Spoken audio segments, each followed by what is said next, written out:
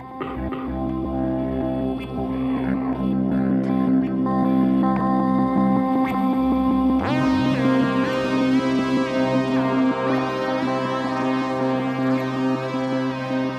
are the Mystery History Podcast. I'm Allison. I'm Jordan. How are you today? Fantastic. Fantastic. How are you? Lovely. Good. Just a little disclaimer, you might hear some stuff outside. Right outside my apartment, there's it's like a video game truck, and they just have a generator going, just pumping. Going hard. I don't know why. After this, we should maybe see what they're doing in there. Play some video games. I feel like that's not good for the spread of corona. But hey, True. pass this controller around. I'll have my mask on. Dummies. Oh, yeah. It'll all be fine. So, how's everybody doing? This is episode 18. Show is. The Texarkana Moonlight Murders and the Phantom Killer. Mm-hmm. Sounds pretty crazy. Show does. I never really heard a lot about this. Me neither. It's interesting. And the only reason why I knew about the movie is because it was said in Scream. Did they really say it? Yeah. Oh, in the beginning? Whenever the town goes like curfew, she says like the town of the dreaded sundown. That dreaded sundown. Huh. So I never even caught that. Huh, yeah. I know everything there is to know about Scream. Oh, yeah. Any questions, hit me up. I know them. So before we get into this topic today, let's chat a little bit about what's going on with the podcast. Yeesh. Shall we? Mm-hmm. Okay. So we are at 4,800 downloads. Pew pew. Another way to say that is 4,800. Nice. Proud of you. I thought you were Thank going you. to fuck that up. I almost did. Had to talk real slow. So that's pretty cool. As always, you can visit our website, mysteryhistorypodcast.com, with all of our episodes, our Patreon information, which has 3 tiers available, and our store. And we added some new stuff. We did. Why don't you tell them about it? So we had the shirt Allie was obsessed with, the Ladyship shirt. That's right. From Elizabeth Bathory. Elizabeth Bathory. And we added one that's like a old band logo, looks like. So it's called band logo. If you search that in the search bar, they'll come right up. Yep. And then there's retro ones they have like a retro font, and then they have tie-dye on the letters. So Those are really cool. pretty cool looking. Yeah, we got those. Yeah. We actually have that one in a hoodie as well. Yeah. The other 2 were just shirts. But Well, and then there's a tank for the yeah, the Ladyship. Ladyship has a tank top. Because all I wear is tank tops. Sun's out, guns out. You know what I'm saying? So I made him make a tank top, and he thought it was the stupidest thing ever. So I really need y'all to prove him wrong. So let's buy all the Ladyship shirts. Buy them now like hotcakes. Hotcakes. Hot cakes. So yeah, I was really excited about that. I haven't purchased one yet, but I will be, and I will be rocking it. And I need like an entourage, other people to wear the same thing. Yeah. That one's pretty cool, too, because it has... it doesn't show it on the website, but on the back side where like your tag is, on the outside of the shirt, it has the little Mystery History logo. Yeah, like on the middle. Yeah, just like where your tag is, but on the other side. Yeah. Yeah, I was trying to explain that to Allie, and she didn't understand for a while. We were definitely confusing each other, but like basically in the middle of the back of the shirt. Basically, like I said, it's where the tag is, but it's on the outside. I will cut you. I will cut you. And somebody will do a podcast about me one day. There you go. Okay. Still in jail. Okay, so yeah, those are pretty cool. Check those out. As always, Forensic Miles is another podcast who also has a store. We have a code with them, so if you buy anything off their website, you can get 20% off your order. ForensicMiles.com is the website. They have a lot of like killer logo stuff. It's really cool. So use Mystery History Podcast for 20% off your order. Boom. Check out our friends France. over at Dead Academy Podcast. As always, they cover everything gross, bloody, disgusting, All the good stuff. all the good stuff. All the stuff you love. Yeah, with a few fucks thrown in. Just, yeah, a lot of them. A lot of them. Yeah. We love them. Yeah. Be sure to shoot over to Apple Podcasts and give us a 5-star review and a comment. I love the comments. Yeah. We haven't gotten one in a while. Yeah, we've And got a couple more reviews. We did? 5 stars. Oh. Oh. Yeah. Oh, yeah. Yeah, go leave those. I like it. We like that. That brightens the day. Yeah, because right now we're at a 4.5 because that stupid person gave us a 2-star. Yeah. Shot us down. Yep. So let's boost us back up. We can do it. Yep.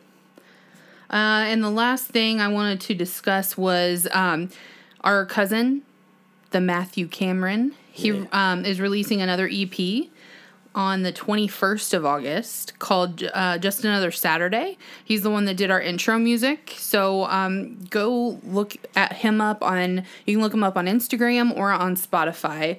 He has all of his other EPs out there too. But I listened to one of the songs, Love Letter on Your Mirror, and it was really good. I liked it. So we're really proud of him. Yeah, that's awesome. He's very good with the guitar. Very talented. I think that's the word you're looking for. Sure. He's good with it. He's very good with it. He's more better than me. Oh, that's funny. So, anything else you want to talk about? I don't believe so. Nope. Okay. Yep, pretty straight to the point. Straight to the point. Let's do it. Okay. So, the Texarkana Moonlight Murders and the Phantom Killer. That's a mouthful. That's a lot of words. Lots of words. Yep. Mm-hmm. This story takes place in Texarkana, a once quiet and sleepy town on the border of Texas, Arkansas, and Louisiana. Whoever came up with this town's name was really original. Yeah. It just kind of took half of it and then plopped the other half on the backs. All together. Kind of sounds cool, though. I didn't think it was a real place. Yeah, you did. To be honest. I was like, I was talking to you about it. Who like, made this up? That's not real. It's very cool. And then I'm like, is it in Arkansas? Is it in Texas? Yes. Yes. The answer is yes. So now that you know where that is, let's go back to 1946 where all this starts. February. Dun, dun, dun. Yeah, this is where it gets real. It's going to happen. Boom, boom, boom. February 23rd, 1946. Mary Lacey, who was 19, and her boyfriend Jimmy Hollis, who was 25. Big old age gap. Yeah. They were on their like some young. They're on the way home from dropping off a couple they had gone on a double date with. They went to dinner and a movie, if you were wondering. I know you were.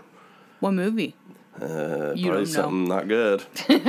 1946. Yeah, not very good on my 1946 cinema trivia. We need to brush up on that.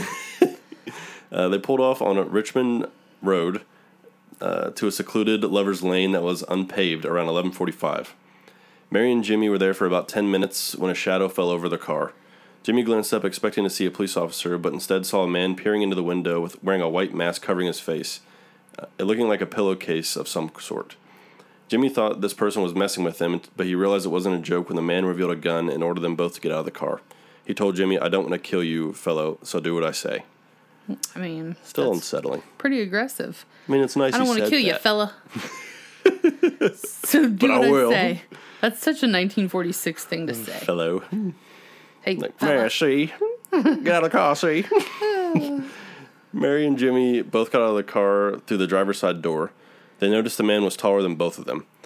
The masked man shined a flashlight on them with one hand and held the gun in the other. Once both of them were out of the car, the man demanded Jimmy took off his pants, stating, "Take off your goddamn britches." Another, straight out of the 40s. I like your it. Goddamn britches. I was going to say that. I'll be like Evie when she's going to take a shower or something. Take off your goddamn britches. You can't say that, like gently. You have to. You gotta. Mean it. You gotta put some oomph in it, goddamn and then you gotta britches. giggle afterwards because that's some funny shit. I would probably there'd be a gun pointed at me and be like, "Come on, you didn't just say that." With goddamn britches. Jimmy looked at the man like he was crazy, but followed his orders. After Jimmy had taken off his pants, the masked man hit him twice in the head. The noise was so loud that Mary thought he had been shot, but it was the sound of his skull cracking. That's pretty hard. Ugh. I couldn't. Yep. God. Jimmy's skull was instantly cracked in multiple spots. Mary had no idea what the masked man was doing and assumed he was trying to rob them. She quickly picked up Jimmy's pants and took his wallet out and showed the man he had no money. The man told her she was lying and Mary must have had a purse. She did not have a purse, and the masked man became frustrated and hit Mary and knocked her to the ground. She quickly got up, and the man told her to run. She immediately ran towards a nearby ditch. The man called out again, telling her to run up the road in the opposite direction. He wanted her out in the open so she couldn't escape in the trees. Mary saw a vehicle up ahead and ran to it, but there was no one in it, and the engine was cold. While checking out an abandoned vehicle, the man caught up to Mary and shoved her to the ground. He yelled at her and asked her why she was running away from him. When she said, "You told me to," he called her a liar and sexually assaulted Mary using the barrel of his pistol. Ugh, that's tough to read, yeah. Jimmy, who had been knocked out, came to. He was disoriented and saw Mary missing, as well as the man who hit him. Jimmy walked to Richmond Road and flagged down the first vehicle that approached. He asked for help, and luckily the driver agreed to help him. He drove Jimmy to the nearest phone, which was a funeral home, and they called the police. While Jimmy was on his way to the funeral home, the masked man had gotten frightened by the headlights of the passing vehicle and ran off into the woods. Mary fled on foot, running half a mile to the nearest house. A car drove by Mary, and she tried to flag them down, but the car refused to stop. What a jerk. Yeah, that's fucked up. Luckily, once she reached the house, she woke up the residents, and they agreed to call the police. Whoa. That's pretty wild. He had a cracked skull and still, saved the day. Yeah. That's fucking wild. I couldn't imagine the headache that must feel. Ew. Yeah. I don't even know how you're conscious when you have a cracked skull like that. That seems... I mean... And, moving, your head would just be... Pounding. Yeah. Yeah. Oh, God. I wonder if that could, cut your brain. Probably if it, splintered in. Yeah, that's what I'm thinking. So maybe it was just, a crack and not, shoving pieces into his brain. Yeah, but it's still, though. Yeah, it's not good. No. I don't want it. Shit. Okay, so the investigation. Within a half hour, Bowie County sheriffs were on the scene, as well as Sheriff Bill Presley. You'll hear a lot about Mr. Presley. He had 3 other officers, and they went over the crime scene looking for any kind of clues they could find.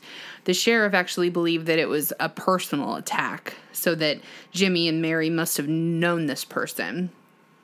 Jimmy and Mary were both taken to the hospital. Mary had minor head wounds and, like we know, had been sexually assaulted.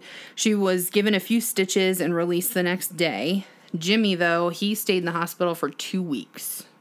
And it was a struggle to keep him conscious with his multiple skull fractures for 4 days. So it was kind of touch and go. Jimmy and Mary both gave statements to the police. Mary said she claimed that the man wore a white bag over his head that had cutouts for his eyes and mouth, and she described him as being an African American. Jimmy said that the man looked like he was a white male in his 30s, but that his recollection may have been distorted due to the multiple head blows and the flashlight that was in his face, and it disoriented him. Yeah. Jimmy said all he knew was that the guy was crazy. The crazy things he said made me feel his mind was warped. Mm. The only thing Mary and Jimmy agreed upon was that the man was about 6 foot tall. Sheriffs believe, because of the different statements each gave, that they knew their attacker and that they changed their statements to try to confuse the police to protect their assailant. If anybody's sexually assaulting me, I'm not protecting you. Yeah, no shit. Or cracking my skull. It's fair game at that point, I feel. I'd be so mad if they told me that. Yeah, that they thought you were trying to cover for somebody. I'd be like, you. Yeah.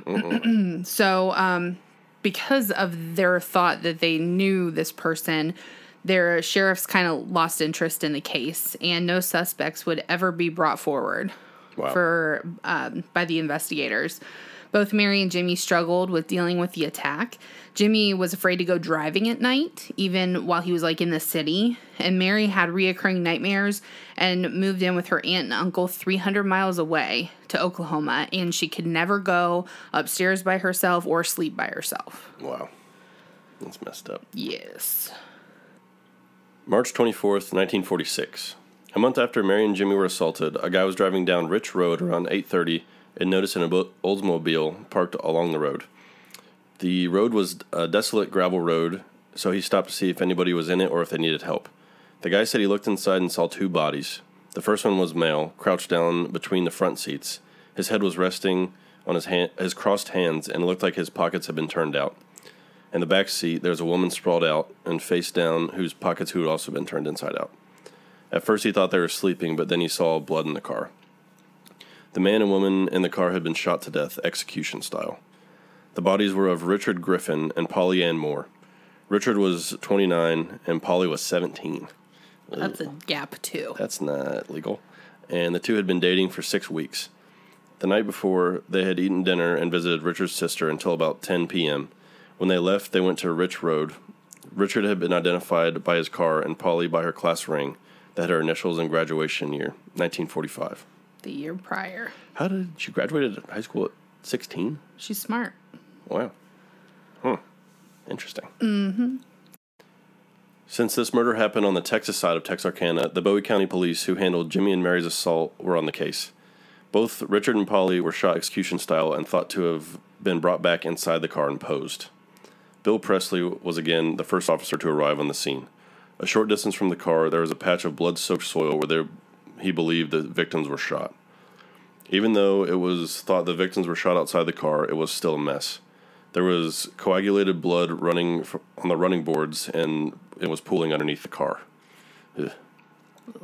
The police found .32 caliber shells at the scene, which they believe were from the weapon that they used to murder Richard and Polly, but there was no record of a pathologist examining the bodies. Rumors spread that Polly had been sexually assaulted before or after the murder, but nothing could be confirmed.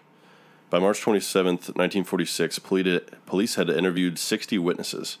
By March 30th, a $500 reward was issued for any information leading to the arrest of the suspect, which caused 100 false reports that went nowhere. 3 suspects were taken into custody, but all were let go. 200 people were questioned by the police, but no one was charged with the murder. That's crazy. Be frustrating. Yeah, because as soon as money's involved, it's like yeah. Every Joe Schmo on the corner is like, let me get a piece of that. Right. Yeah, that'd be very frustrating. Mm-hmm. So, obviously, 2 pretty crazy shenanigans are happening here, and nobody's being held accountable for them. So this kind of creates a panic and distrust in Texarkana. And the residents really started to freak out. Parents were worried about their children and imposed curfew. Residents created a neighborhood watch where they patrolled desolate roads looking for any signs of trouble. This created a distrust between the residents and the police because they felt that they weren't working very hard to solve this murder and assault. Yeah, Yeah. It would seem that way. Mm-hmm. It does seem that way. It's just, I couldn't imagine being like the parent and they're just like, couldn't find anything. Yeah. Like, because these are young, 17 years old, that's young. And from the sound of it, it's not like it's that big of a town. It's not like New York City where it's like there's millions of people. No, it was a pretty sleepy, small town. So it's like you'd think they would be able to figure something out. Mm-hmm. And always in I don't know, I've never been to Texas, but I feel like it's spread out too. It's not like, right. There's not that many people and they're all very spread out. It seems like it's one of those towns where like everybody knows everybody. Yeah. So let's move to April 12th, 1946. Betty Jo was 15 and Paul Martin was 17. So that's not as big of a gap. And legal, too. That's important. The 2 had been friends since kindergarten. The 2 were still friends, but when Betty had to move because of her mother remarrying, there was a 2-hour drive that separated them, so they didn't get to see each other very much. On April 12th, 1946, the 2 had plans to see each other. Paul said goodbye to his parents on Friday and made the 2-hour drive to Texarkana. He stayed the night at a friend's house Friday and then planned to see Betty on Saturday. Betty was very big into music. She played saxophone and played gigs regularly. Dang. Yeah. Saturday night, she had a gig at the Veterans of Foreign War Club, which was hopping. The VFW. And the gig ran late. She left there around 1:30 a.m., and Paul picked her up in his 1946 Ford Club Coupe. Club Coupe. Club Coupe. With plans to drop her off at a slumber party on the other side of town. Well, on the way to the slumber party, kids will be kids, and they found a dark, desolate road. They was fucking. And they were like, let's see what's going on. Let's do the sex. I don't know if they said that. That's what they say. That's what people say. Not in 1946. Or now. But it's fun to think that's what people say. So now, that's funny, but now 5 hours later, after Paul had picked up Betty, the body of Paul was found. Nothing. So you want to laugh about that, I didn't laughy laugh. guy? I didn't say nothing. Yeah, okay. So yeah, that's sad. So 5 hours later, the body of Paul was found. But not Betty. Ooh. So it was around 6:30 a.m. on Sunday, the 14th, when a Texarkana family with their young son came across the remains of Paul lying on the edge of North Park Road. He'd been shot multiple times. On the other side of the road, there was another splatter of blood indicating that there might have been another victim, but there wasn't any body that they could find. The police were called. The police were called, and Sheriff Bill Presley, again. This guy's... Maybe he's the murderer. He might be. He's like, I don't fucking know who's doing this. This is crazy. Right, I just show up, and there's just bodies. This guy got stabbed, and I was standing here, and I don't know what happened. Anyway, Bill Presley made his way to the crime scene. They started piecing together the hours prior to Paul being shot, and they found out that he'd been with Betty. So they started searching for her. Residents and officers joined together to cover as much ground as possible to try to find her. One search party was searching the area of Galleria Oaks, which sounds very fancy, around 11:30 a.m., and they found the body of Betty Jo. She was laying on her back behind a tree. She was still fully clothed, but her body was staged. Her coat was buttoned all the way up to her chin, and her right hand was resting in the pocket of her overcoat. She was found 2 miles away from the body of Paul. She was also shot more than once. Man. Which is weird, because if they found another blood splatter, like, at the scene, did he carry her that far? It sounds that way. Like, that's crazy. I'm guessing he drove her. Yeah. Huh. So, and we'll talk about the investigation. The murders of Paul and Betty Jo solidified to the residents of Texarkana that there was someone targeting young couples. In the year 1946, the term serial killer was not a thing yet. Nope, didn't exist. After examining the bodies, it showed Paul had been shot 4 times. 1 bullet went through his nose, 1 through his left ribs from behind, so he was running away and got shot. 1 lodged behind his right hand, and 1 exited through the back of his neck. Ew. Yeah, that's rough. Betty Jo had been shot twice, once in the chest and the second directly in the face. She was also sexually assaulted. They believed an automatic .32 Colt pistol was used. It took police longer to find their vehicle because it was 1.5 miles away from Martin's body and over 3 miles away from Betty Jo. The keys were still in the ignition. Martin T. Gonzalez was a Texas Ranger who was brought in to assist in the investigation from orders from the Texas governor. Captain Gonzalez, who had been a ranger for 25 years and was one of the state's most well-known and respected lawmen. He was nicknamed Lone Wolf because of his persistence and eagerness to step outside the box. This was no longer a small-town case. Now the governor's involved. He's like, I ain't doing this shit no more. The Lone Wolf's in a fucking mix. Capitan Gonzalez. El Capitan. One of the leads the detectives followed up on after the killing of Paul and Betty Jo was the disappearance of Betty Jo's saxophone. As we know, Betty Jo was big into her music, and when Paul picked her up, it was from a gig where she had brought her sax. Yeah. I don't know why they're thinking about the saxophone when there's 2 dead bodies, but hey. Hey, it's important. It's a crucial part of this case. The detectives thought that the sax might have been stolen and that this could have been a robbery gone wrong. Yeah, those are hot commodities. I guess if you're into that sort of thing. Like, oh shit, is that a saxophone? I'm taking it. I need that. 11 days after the murder, a man in Corpus Christi, Texas, tried to sell the sax at a music store. He seemed nervous, and the employee had him speak to the manager. The manager confronted him and wanted to know where he got the instrument, and the man ran away. The manager called the police and gave a description of the man, who was found and arrested 2 days later on April 27th. In those 2 days, the man had bought a .45 revolver at a pawn shop, and then when the police looked through his room, they found he had gotten rid of the saxophone. He did have a bag of bloody clothing, which he claimed he had gotten bloody a few days prior at a bar fight. What a good story. Likely story, yeah. He was questioned for several days, but then was released. 6 months after the murders, just a short distance away from where Betty Jo's body was found, the saxophone was located. Pretty good fucking detectives there. If they couldn't have found a fucking saxophone in the forest, I feel like it'd be sticking out like a sore thumb. Yeah, what's that big old gold shiny thing? Yeah, don't worry about that. These guys are idiots. The $500 reward that was first put out a month prior had now grown to $1,700, which is about $25,000 in today's money. That's some big money. That is. Again, leads flooded the police department, and most of them were considered fake. That's the downside. But, like, how can you consider something fake? That seems like poor police work again. They're just like, that doesn't sound real. I don't feel like doing anything today. I mean, well, I don't know. It's tough because if some people are afraid to talk, and then maybe that $1,700 persuades them a little into it, but then you got other people that just want a piece of that money. Yeah, but I feel like you still have to look into everything, even if you think it's fake. These guys aren't very good. No, they're not. Can't even find a fucking saxophone in the woods.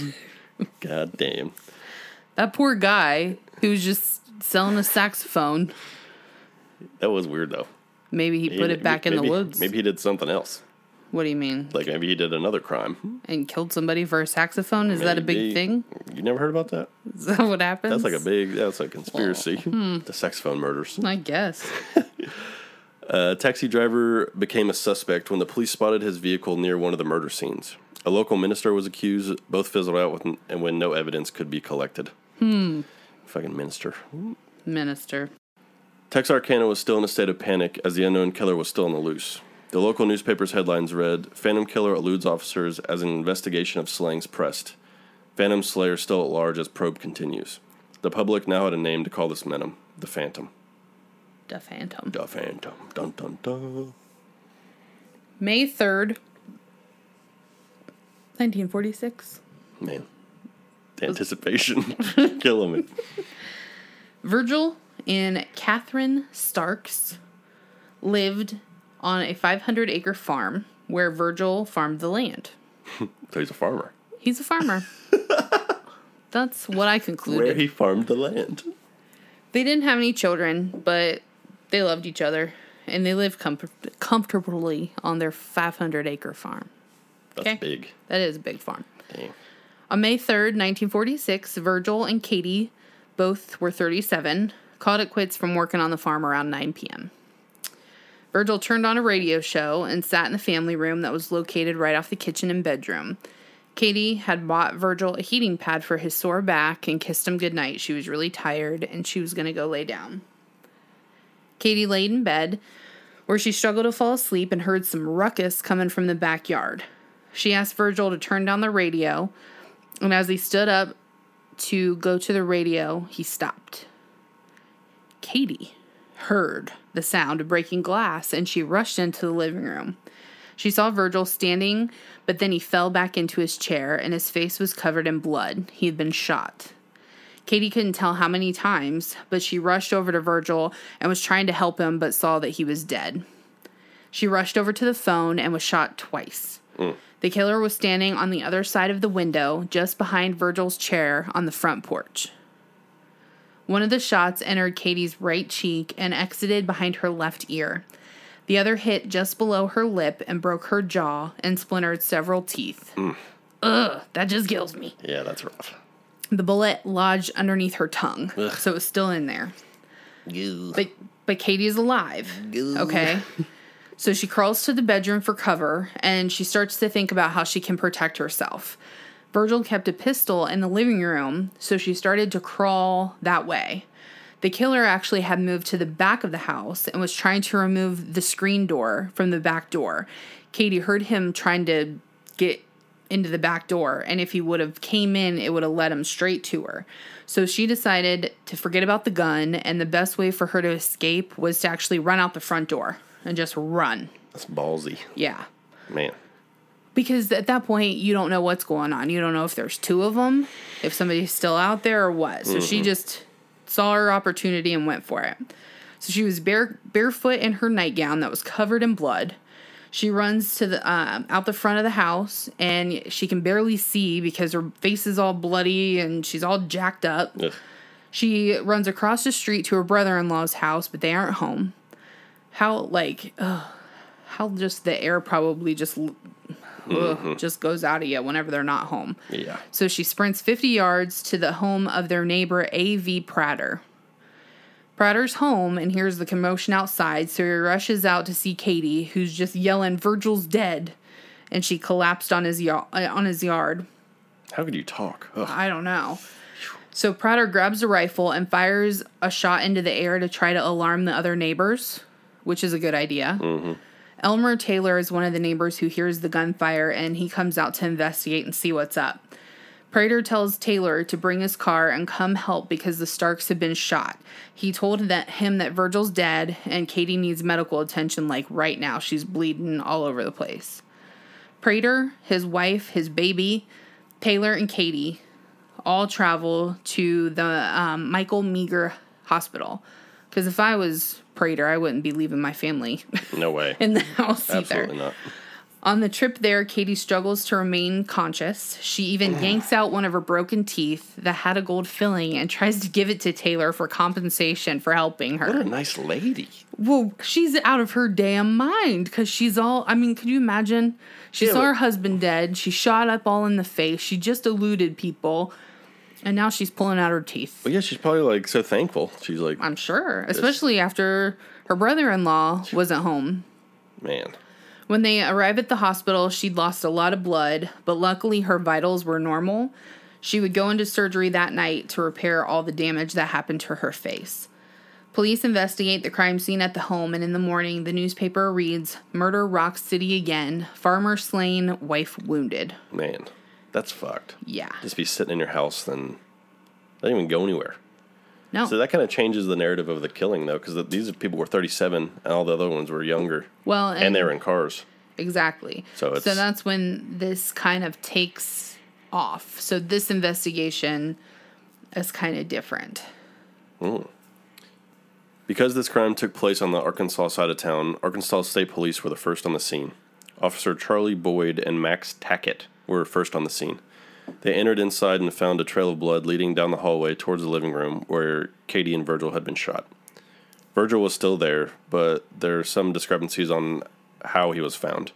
One officer states Virgil was sitting in the chair he had been shot, while another stated he was lying across the floor.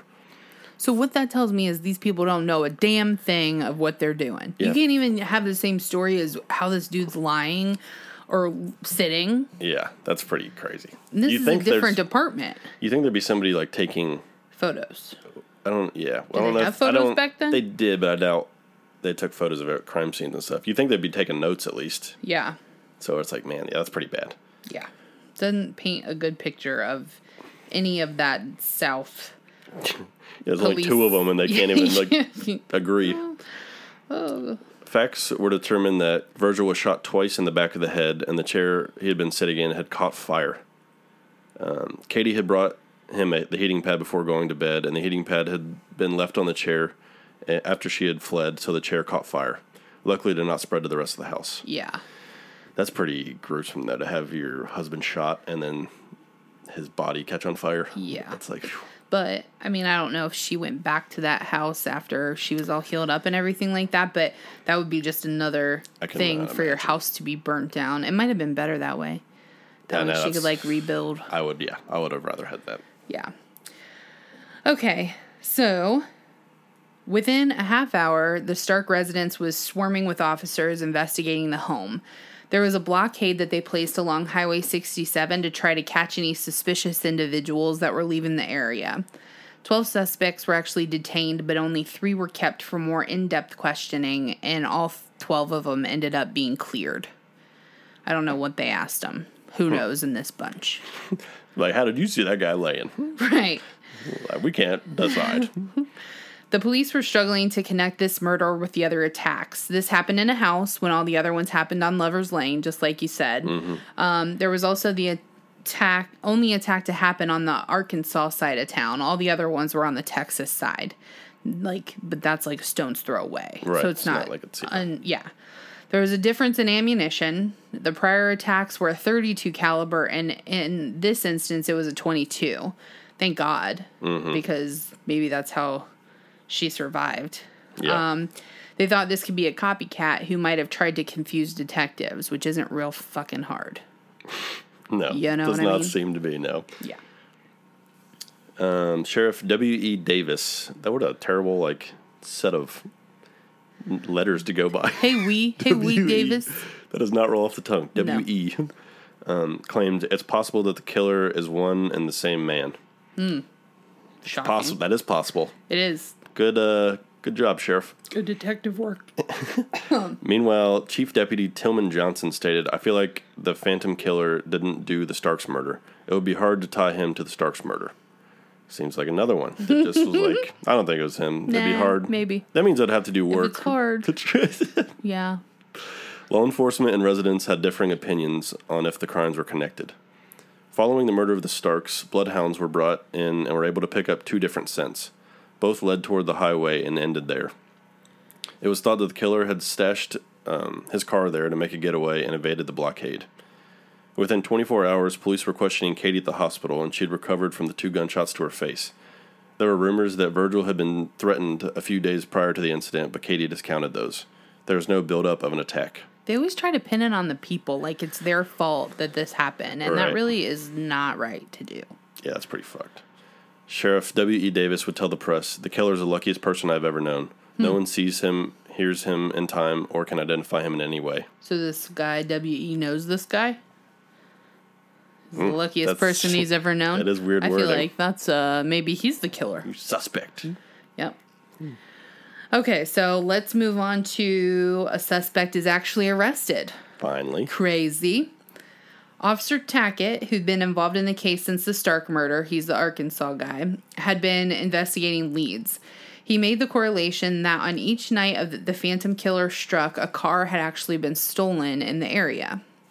One of the cars that had been stolen the night of Richard and Polly were murdered had just been found in a parking lot months later. On June 28th, 1946, Officer Tackett decided to stake out a vehicle until the thief returned to it. The thief. He was surprised. I'm working on my French accent. The thief. He was surprised to find that the person coming to the vehicle wasn't a big, scary man. It was actually an innocent-looking young lady. Oh. Peggy Stevens. Wow. Peggy was confronted by Officer Tackett, where she told him that she had just gotten back from Shreveport, Louisiana, and she just married a man named Yoel Sweeney. Like, they just got married. Like, that day. Wow. Like, a couple hours ago. What a wedding day. Yeah. So, her husband was in Atlanta, Texas, not Atlanta, Confusing. Georgia, trying to sell another stolen vehicle. Officer Tackett followed this lead and was able to corner Yoel Sweeney in Atlanta at an Arkansas motor coach bus station. At first, Yoel tried to run away out the back of the building and used a fire escape, but was cornered by police. He said, "Please don't shoot me." Officer Tackett told him he wasn't going to get shot for stealing cars, when Sweeney responded with, "Mister, don't play games with me. You want me for more than stealing cars." Told himself. Mm-hmm. Sweeney would make several comments similar to this while he was being held en route to the police station. He said he would potentially be getting the electric chair and were certain the police were on him for violent crimes he had committed. So these guys didn't even have to do any police work. He's just like, I did that shit. He's like, "You steal that car?" He's like, "Yeah, I killed those people." Don't shoot me. Like, God damn. The guy's like, son of a bitch. I knew it. Yoel Sweeney was 29 years old and had become the primary suspect in the Texarkana Moonlight murders. He had a criminal past for car theft, counterfeiting, burglary, and assault. Peggy, his new wife, would confess on 3 occasions that her husband was the Phantom Killer. One statement from Peggy was, "He and I were at his sister's house on 2020 Senator Street. We were discussing the murders in Texarkana. I asked him who killed these people. He told him it was someone with a brilliant mind, someone who had more sense than the cops." Well, anybody could tell that. Yeah, that doesn't seem like a confession. Peggy recalled months ago that they had gone to dinner and a movie and had stopped alongside the road for him to pee. This was the same place where Paul and Betty Jo were assaulted. Here is her statement. "Yoel was gone from the car for about an hour when I heard something that sounded like 2 gunshots. I don't know whether they were pistol or shotgun shots. It was just getting daylight when he came back to the car and started driving out of the park at a rapid rate of speed. When he came back to the car, I saw that his clothes were wet up to his knees and damp up to his waist." Yeah, that's pretty fucking... Who's like, "Hey, I gotta pee. I'll be see you in an hour." Right. She didn't think that was weird in the first place? I'd have been pissed. He was pissed for an hour. True. Peggy gave a statement again stating that she had been a bystander to the crimes and witnessed the murders of Paul and Betty Jo, which she said was just a robbery gone wrong. She confessed again in November 1946 with several details to the crime, which led investigators to believe that she was actually telling the truth. She took police out to where Paul Martin's vehicle was found and told them that that she had been in the woods watching the crime take place.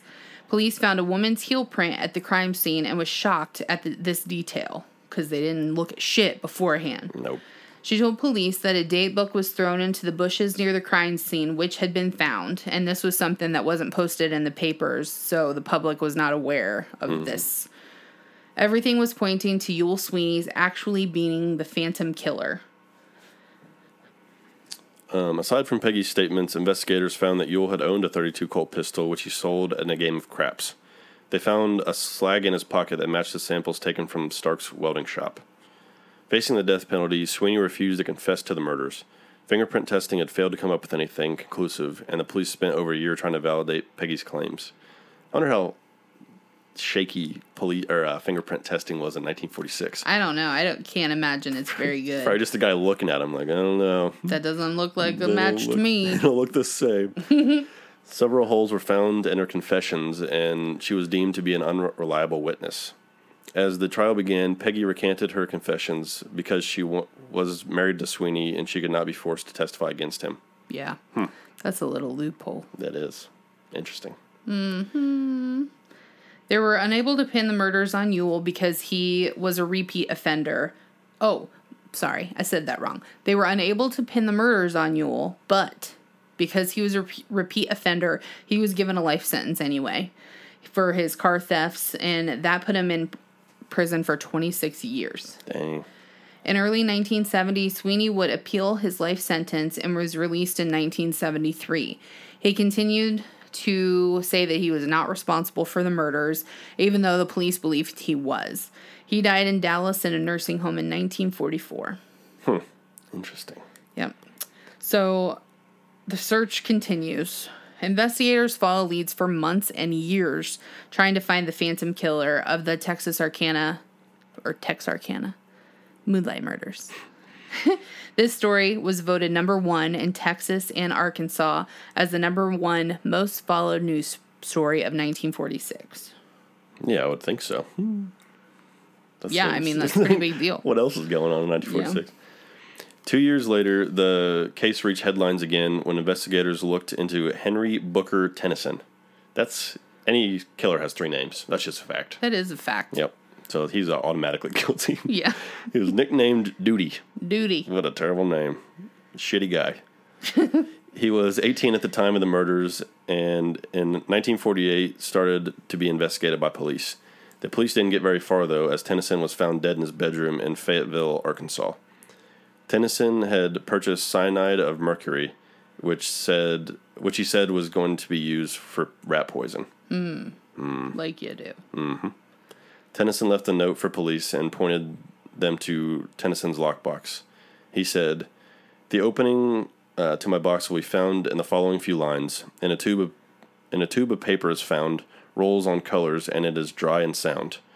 The head removes, the tail will turn, and inside is the sheet you yearn. 2 B's means a lot when they are tougher.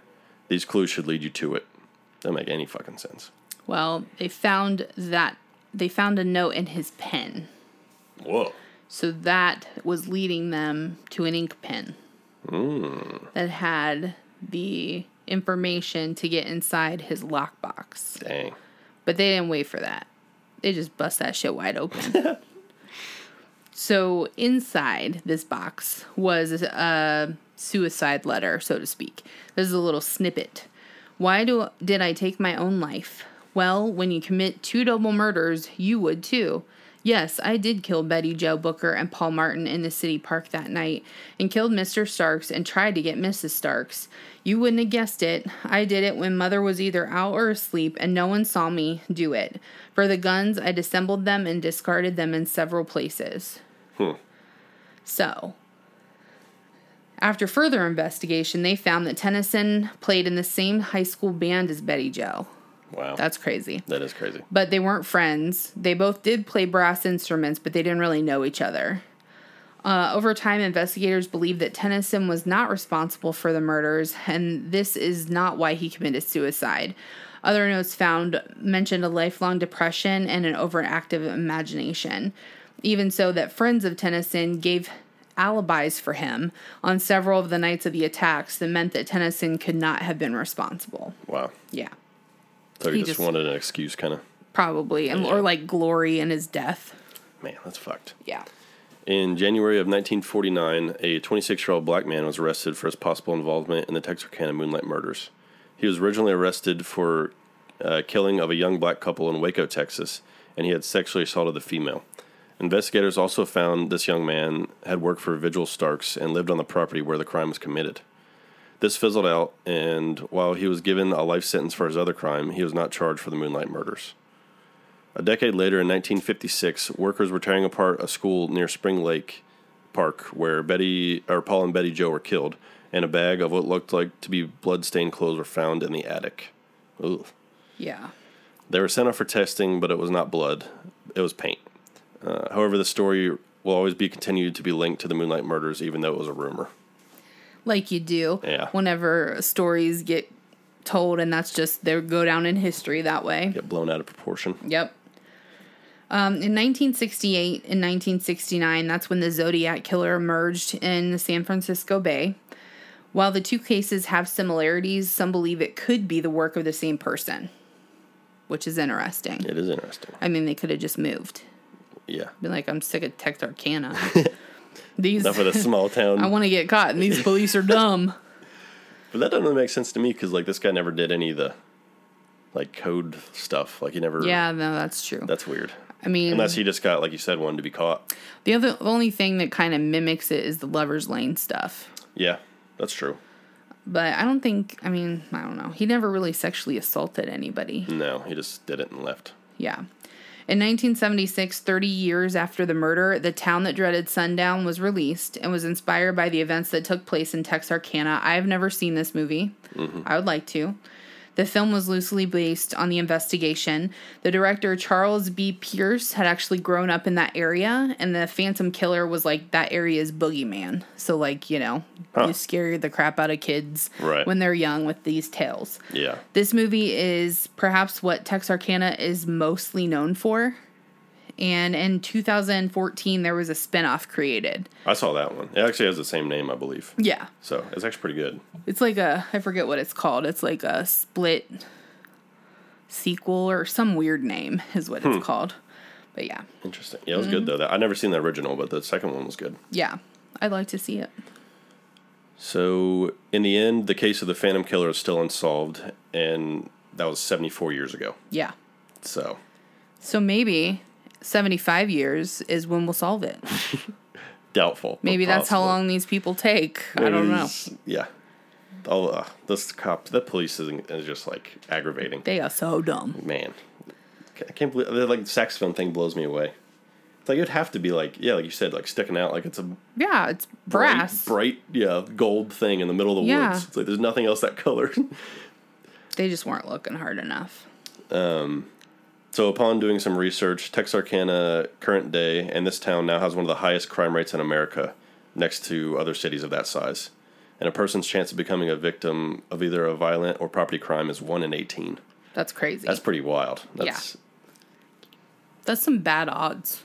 Yeah, that's not good. I don't see why anybody would live there. Unless you're like born there and just like, I don't see anybody moving there. No. It's like, that seems like a nice place to live. Yeah, I'm not interested. Nuh-uh. That's pretty high. 1 in 18. I feel like if your town has that's crazy. 1 in 18, that's... Evie's school's going to be 20 kids in a class. So that means in that one class, one kid would be assaulted. One in every... Yeah. So that'd be one person in every class.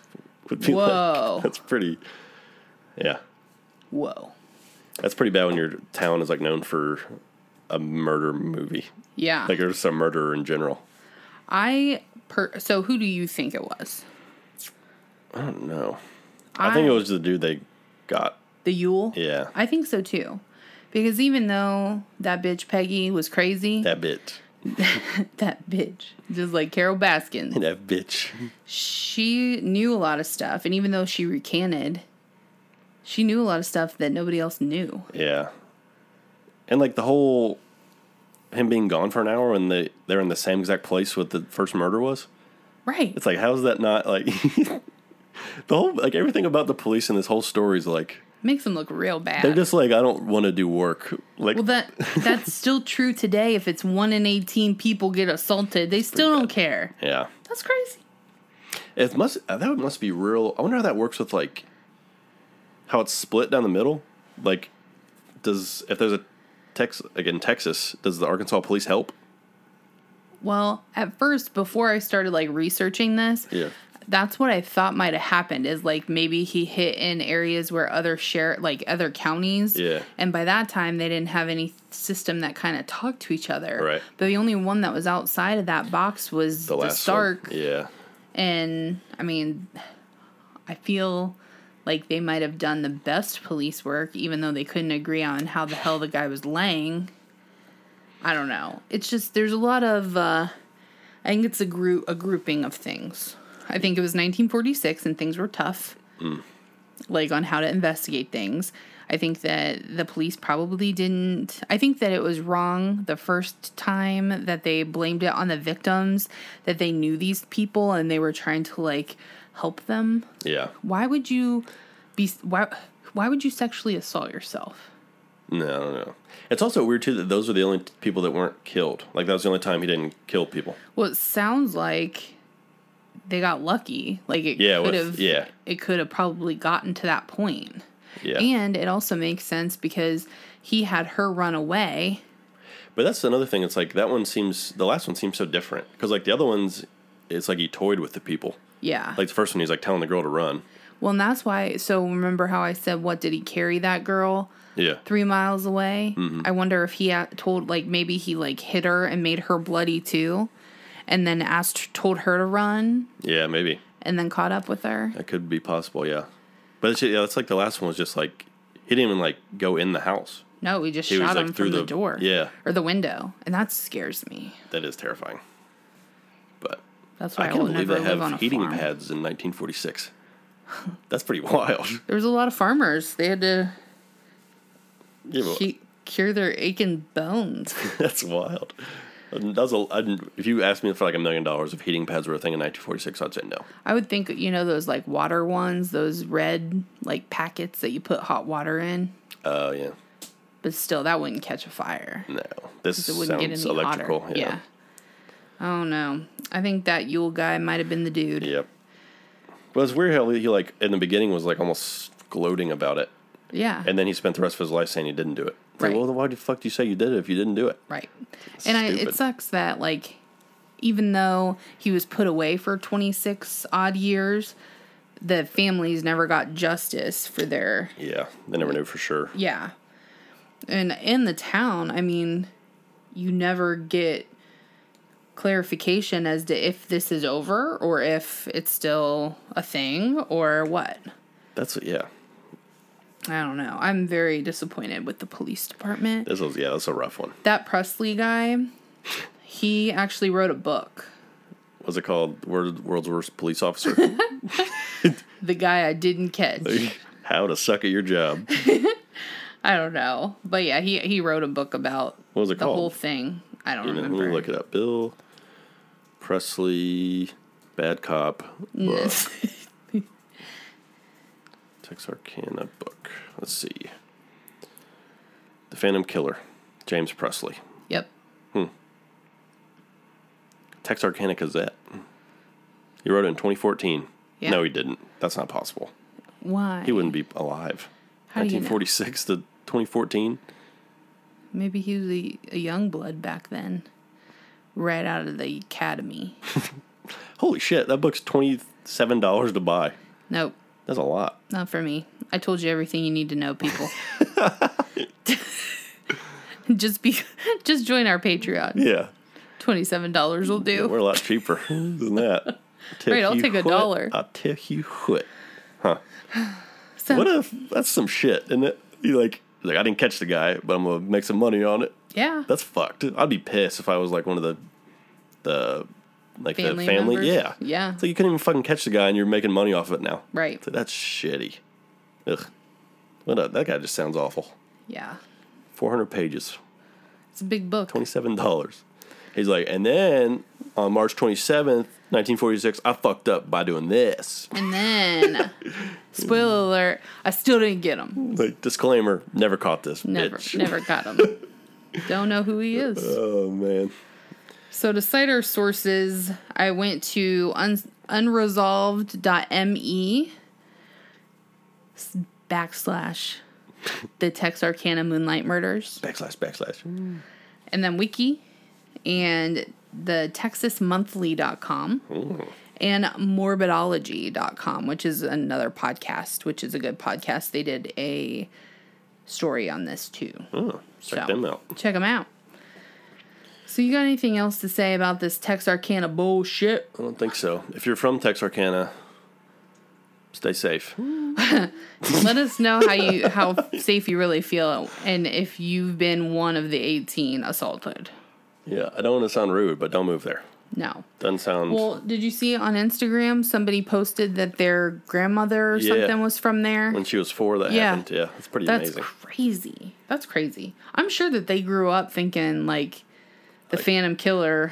I'm sure, that was talked about, like, don't go to Lover's Lane. Like, don't go parking anywhere. Yeah. Because it's like... Because the Phantom Killer get you.